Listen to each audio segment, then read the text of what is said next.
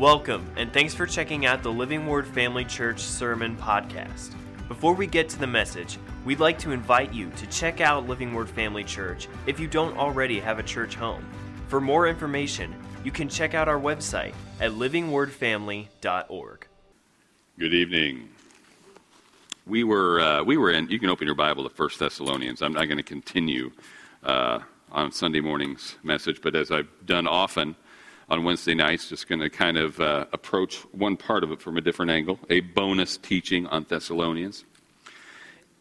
We were there Sunday morning, and I'm going to read a passage that we kind of glossed over in my hurry to get to something else. But in 1 Thessalonians chapter 1, verse 5, Paul writes, "For our gospel did not come to you in word only, but also in power, and in the Holy Spirit, and in much assurance, as you know what kind of men we were among you for your sake." After that, one of the main points of Sunday's sermon was to point out that because of how firmly they had received the word of the Lord, responded to the gospel, and this after a relatively short visit. Paul was only there. We know he was there 3 weeks. We don't know how much longer, but all indications were this was a quick visit. He didn't camp out there for a year and a half like he did with the Corinthians or the Ephesians. So even after a short time, they had embraced this to the point where they were living it and sharing it, really to an extraordinary degree. In verse 8 there it says, "For from you the word of the Lord has sounded forth, not only in Macedonia and Achaia, but in every place. Your faith toward God has gone out so that we do not need to say anything." Now, was there a reasonable and logical presentation of the gospel message? I believe there was. It doesn't say that the word of God did not come to you in word, or the gospel did not come to you in word. It said it didn't come with word only, but also in power. There was a guy, I don't remember his name. I don't know if I ever knew the guy. I just heard this story from Mike Goolsbay in his, Mike Goolsbay pastors Destiny Church in Tulsa, but he was for many years the youth minister at Grace Fellowship Church under Bob Yandian. And in his early days as youth pastor there, he had a speaker come in for his youth. And even if I knew his name, I probably wouldn't share it. But this guy showed up without his Bible. And he made a big deal out of announcing he didn't have his Bible. I don't know if he had forgotten it or lost it in travel or what, but he made this one of his central points of his off-the-cuff message is, "I don't need no stinking Bible. I don't need the notes." I don't think he said stinking Bible. It's just, you don't need no stinking badges. I don't need a Bible. Why do we need a Bible? Because we have something better than the Bible. We have the author of the Bible living on the inside of us. He said we shouldn't need to be leaning on the Bible all the time. We shouldn't, and just began to speak kind of disparagingly about it. And I don't know what all the guy said, but just on the basis of that, Mike told me, I will never have that guy in again. We can't do this without the written word of God. This is all right. This is God's revelation of himself, revelation of his will. You can't have faith without the revealed will of God. So, but power. Our presentation was in power. Something they witnessed, along with the preaching and teaching of the gospel, caused them to receive it. And not just receive it, suffer affliction for it. Paul references that directly. They received it with much affliction, but they still received it. And still preach it to the neighboring regions. Again, what was it? There had to have been something. They came in, and it could have been a very logical, reasonable presentation. The kind of thing that would make them go, sounds good. But is that the kind of thing that's going to cause you to hold up under affliction after a 3-week seminar with the apostle? No, there was power. Something they witnessed, something they experienced in the midst of the preaching and teaching that made them go out there and start sharing it, even in the midst of suffering, even in the midst of affliction. Now, there's an old saying or a truism among youth ministers that I'll share with you here in a second. But It goes back to things we would do, and youth ministers continue to do. And there's nothing inherently wrong with it.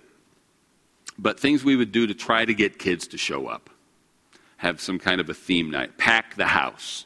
Invite your friends. And we'll have games and, of course, food. If you feed them, they will come. And we dream up big event-style nights. Battle of the sexes, this sort of thing. And sometimes they came off pretty well. But the saying goes like this. Whatever you do to get them there, you have to do to keep them there.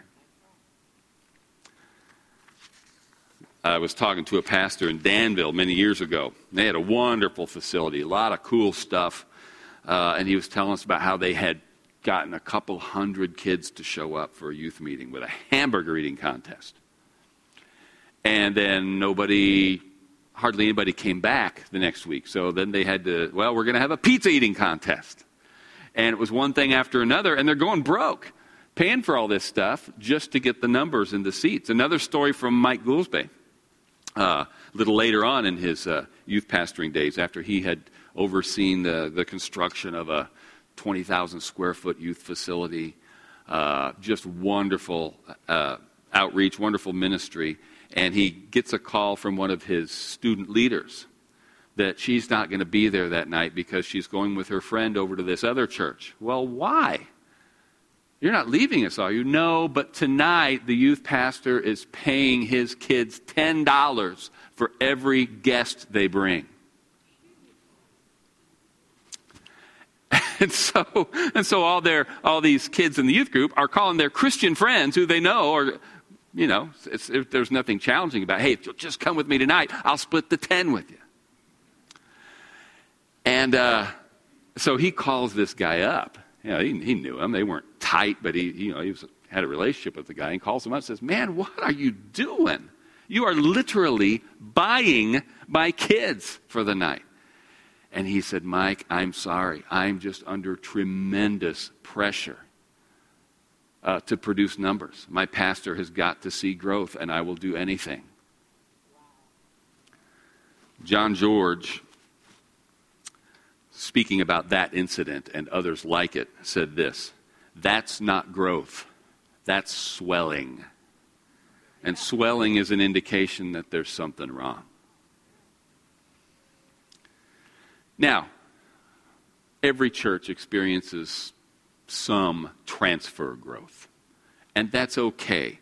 We came out of one church to start this one. The Millises did. And many of you, or many people in the early days of Living Word, came from other churches. What we would have termed at the moment, when we became baptized in the Holy Spirit and became acquainted with the power of God, recognizing that we were in churches that flat out denied these things. Okay? It's like, suddenly I want to go from a dead church to something else. But many, many people came into knowing Jesus Christ, going from non-Christian to Christian in this church. There's nothing wrong. People will leave at different times, different seasons. People move. Okay, there's nothing sinful about transfer growth. But what we want is to grow by bringing the lost in to know Christ, right? But here's where I'm going with all that. This isn't a message about that. You remember, several months back on Wednesday nights, we spent quite a bit of time in the book of John. And we were going over several different miraculous episodes in the ministry of Jesus as recorded in the Gospel of John. And there was this time, we might as well read it, in John chapter 6. We'll begin in verse 1. And there's already been a healing or two. And in John 6:1, I'm sorry, I'm having a heck of a time keeping this straight. John 6:1, and after these things, Jesus went over the Sea of Galilee, which is the Sea of Tiberias, and then a great multitude followed him, because they saw his signs which he performed on those who were diseased. And Jesus went up on the mountain, and there he sat with his disciples. Now the Passover, a feast of the Jews, was near. Then Jesus lifted up his eyes, and seeing a great multitude coming toward him, he said to Philip, "Where shall we buy bread, that these may eat?" But this he said to test him, for he himself knew what he would do. Philip answered him, 200 denarii worth of bread is not sufficient for them, that everyone may have a little. One of his disciples, Andrew, Simon's brother, said to him, there's a lad here who has 5 barley loaves and 2 small fish, but what are they among so many? Then Jesus said, make the people sit down. Now there was much grass in that place, so the men sat down, in number about 5,000. Then Jesus took the loaves, and when he had given thanks, he distributed them to the disciples, and the disciples to those sitting down, and likewise of the fish, as much as they wanted. So when they were filled, he said to his disciples, gather up the fragments that remain so that nothing is lost. Therefore they gathered them up and filled 12 baskets with the fragments of the 5 barley loaves, which were left over by those who had eaten. Then those men, when they had seen the sign that Jesus did, said, this is truly the prophet who has come into the world. Now, then Jesus leaves the crowd because they were ready to crown him king on the spot. And he leaves, and then he catches up with the disciples a little bit later. They're out on the water, and he catches up by walking on the water. And then they're in Capernaum. And the people who had been with him followed him there. All right? And this is where that whole, I love it, it's that scene where, they get up the next day and like, Jesus isn't here. Where is he? Over in Capernaum. So they go over there, and they see Jesus. They're like, Jesus, what are you doing here? They make it look like we just all happen to be in the same place. And Jesus is totally onto them. And look what he says. In John 6:26, he says, most assuredly, I say to you, you seek me not because you saw the signs, but because you ate of the loaves and were filled. Now they go on to have this whole conversation about bread. They try 2 or 3 different times to get him to repeat the bread miracle.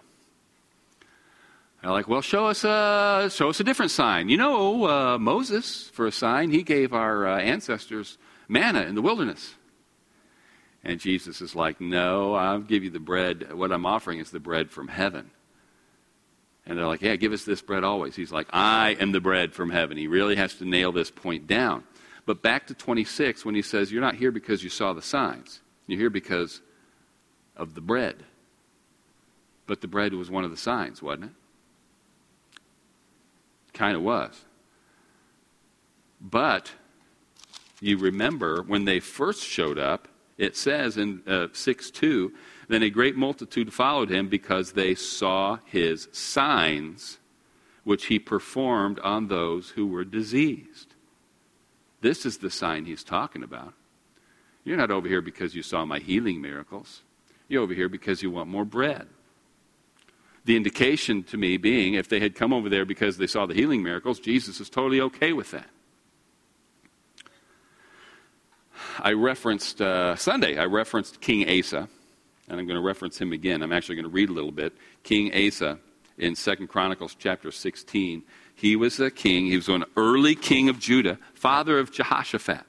And they both had a similar thing happen in their lives. Asa had it happen first, where a superior army comes marching toward Judah, and he goes out to meet them with an army half the size, but he trusts the Lord, and it's a rout, and they praise the Lord, and they come back, and the prophet says, well done, keep doing what you're doing. And Asa had been a good king for, 10, 15 years before that battle, and then after that he goes another 20 years or so, 20 or 25, and the whole time he's cleansing the land of idols. He's tearing down statues. He is really pursuing the things of God. He is being a good king. And then another enemy army comes, and he panics, and he enters into a treaty that he shouldn't have. And God tells him, you shouldn't have done that. I was going to use you to judge him.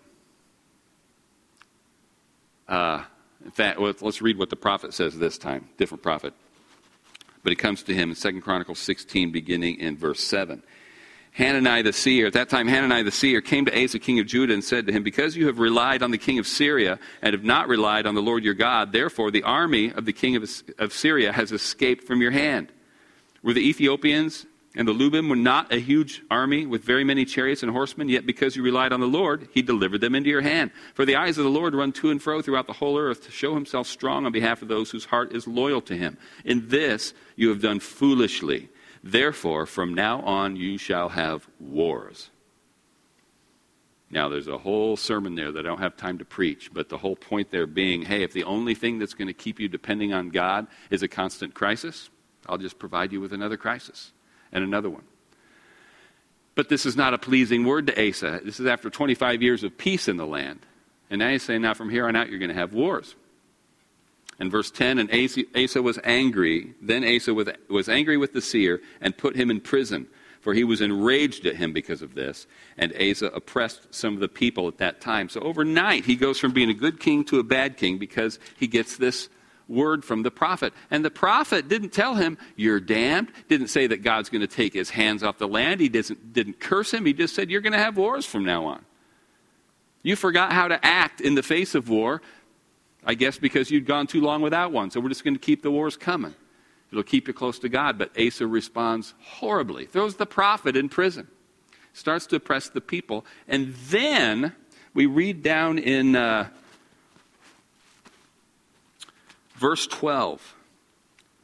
Still in 2 Chronicles 16, verse 12. And in the 39th year of his reign, Asa became diseased in his feet, and his malady was severe. Yet, in his disease, he did not seek the Lord, but the physicians.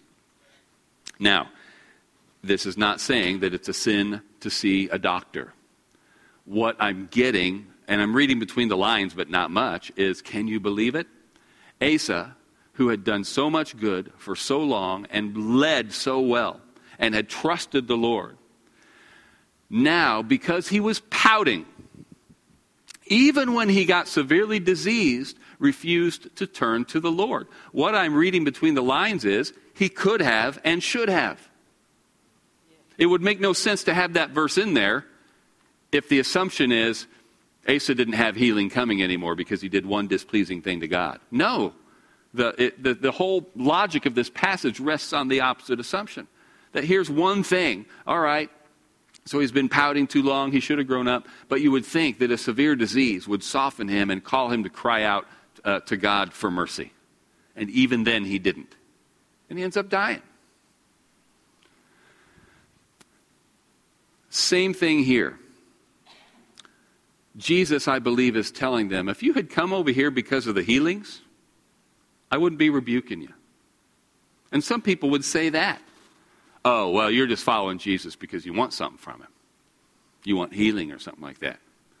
Jesus had done these signs. And he says, you're not coming because of those signs you saw. You came over here because you want more bread. If you'd come over here for healing, you'd be getting healing and teaching. Brother Hagin said, and he's not the only one that said it. He's the first one I heard say it. I don't know if this originated with him. But he used to say this about healing and healing lines, healing services, and the miracle ministry of healing. He would say, healing is the dinner bell. You ever heard that? Him or anybody else say that? Healing's the dinner bell. Meaning, and I used to struggle with that. And I still do if what you mean by that is healing is something God does to get your attention so that then he can give you the meal, which is the gospel. But I don't struggle with that saying anymore because here's the deal. Healing is part of the meal. It's the dinner bell, but it is wrapped up in the gospel. The gospel message includes physical healing. It says over in Acts, it wouldn't be that hard to find, but I didn't think of it in time to put it in my notes, that Paul was preaching the gospel, and there was sitting there a man who'd been lame, from birth? I forget. But he's sitting there. He was lame. And Paul said he was preaching the gospel and perceived that the man had faith for healing. Now, why would the man, by listening to Paul preach the gospel, have faith for healing? Because part of what Paul's preaching is healing. Why? Because it's part of the gospel. Thessalonians, our gospel did not come to you in word only, but in power. What you do to bring people in, you have to do to keep them. And God does that. He doesn't say, I got your attention with healing, but surprise, I'm not going to do that anymore. Now that you're here, I'm going to give you the important stuff. No. Come in. There's more where that came from. There's always more healing. Jesus did the feeding miracle twice. He walked on water once. He did other miracles. But everywhere he went, he healed. He healed all the time, and he healed everybody that came to him. Okay, now, a word quickly about the bread, because I'm going to pray for the sick tonight, so I want to wrap this up here in the next minute or two. When I say that, you look at this, well, can you take by extension that Jesus, since he was unwilling to repeat the bread miracle, is that an argument against God as a source of provision? Is this an argument against prosperity? And it's not. It's just that this was an extraordinary, even then, I want you to understand that Jesus, he didn't turn rocks into bread. He didn't cause bread and fish to materialize out of thin air. He took what was there and multiplied it. The Bible says in the Old Testament, it doesn't say he gives you wealth. It says he gives you power to get wealth. He gives us tools, he gives us gifts, he gives us favor, and he can do miraculous things and does them. But typically, his provision, his supernatural provision, even when he prospers us, he doesn't do it by sending ravens through the window with $20 bills in their mouths. Right? There's divine connections, there's favor, there is multiplication, there is the return on our investment. He spells it out in Malachi. You bring the tithe into the storehouse and test me now in this. See if I won't open the windows of heaven and pour out blessing there's not room enough to contain. With healing, it's just a gift. It's just there. It is something that we freely receive because it's been purchased for us. And Jesus demonstrated that perfectly and consistently throughout his ministry. So, I believe that Jesus understood the principle. What you do to get people there, you got to do to keep them there, and he's more than willing to do that. No question about it. Our eternal salvation. Praise and worship team, you can be coming up here. What's left of you in here right now? Our eternal salvation from hell, from sin, if it included nothing else, is still worth the affliction, is still worth everything. Every decision we have to make. But that's just not the way our salvation is spelled out in the Bible. It includes these other things. It includes, I believe, the first benefit in the line of benefits for salvation that's included in the salvation package is healing. Amen? So stand up with me. I'm going to pray real quick. And then, if there's sickness in your body, if you're fighting a physical battle, I just want to pray for you. According to the Word of God, lay hands on the sick, they shall recover. But come up here in faith. Don't come up here hoping and wondering. Just come up here and say, yeah, that's mine. I believe that's something that's what those stripes were for.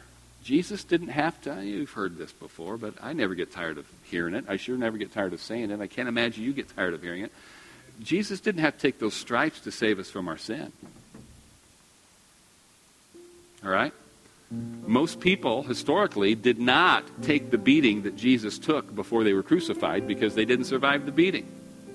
They were either going to be scourged or they were going to be crucified.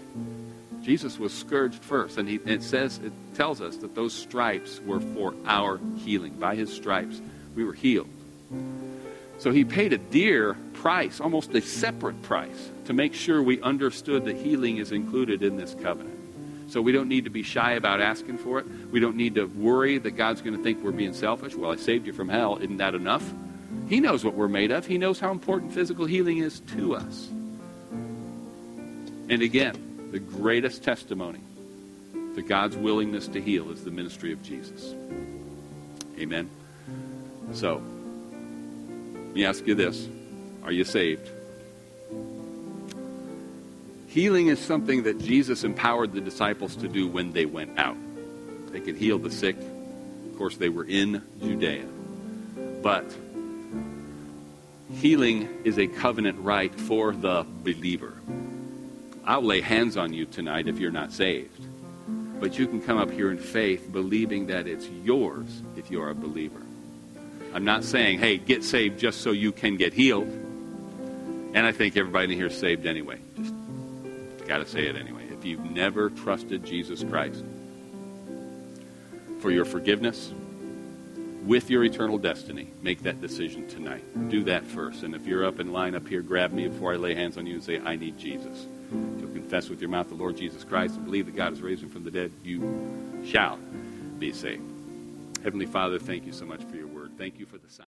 Thanks for listening. We hope that this message encouraged and equipped you in your walk with Christ. Make sure to follow us on Facebook or Instagram to stay updated with what's going on at Living Word Family Church.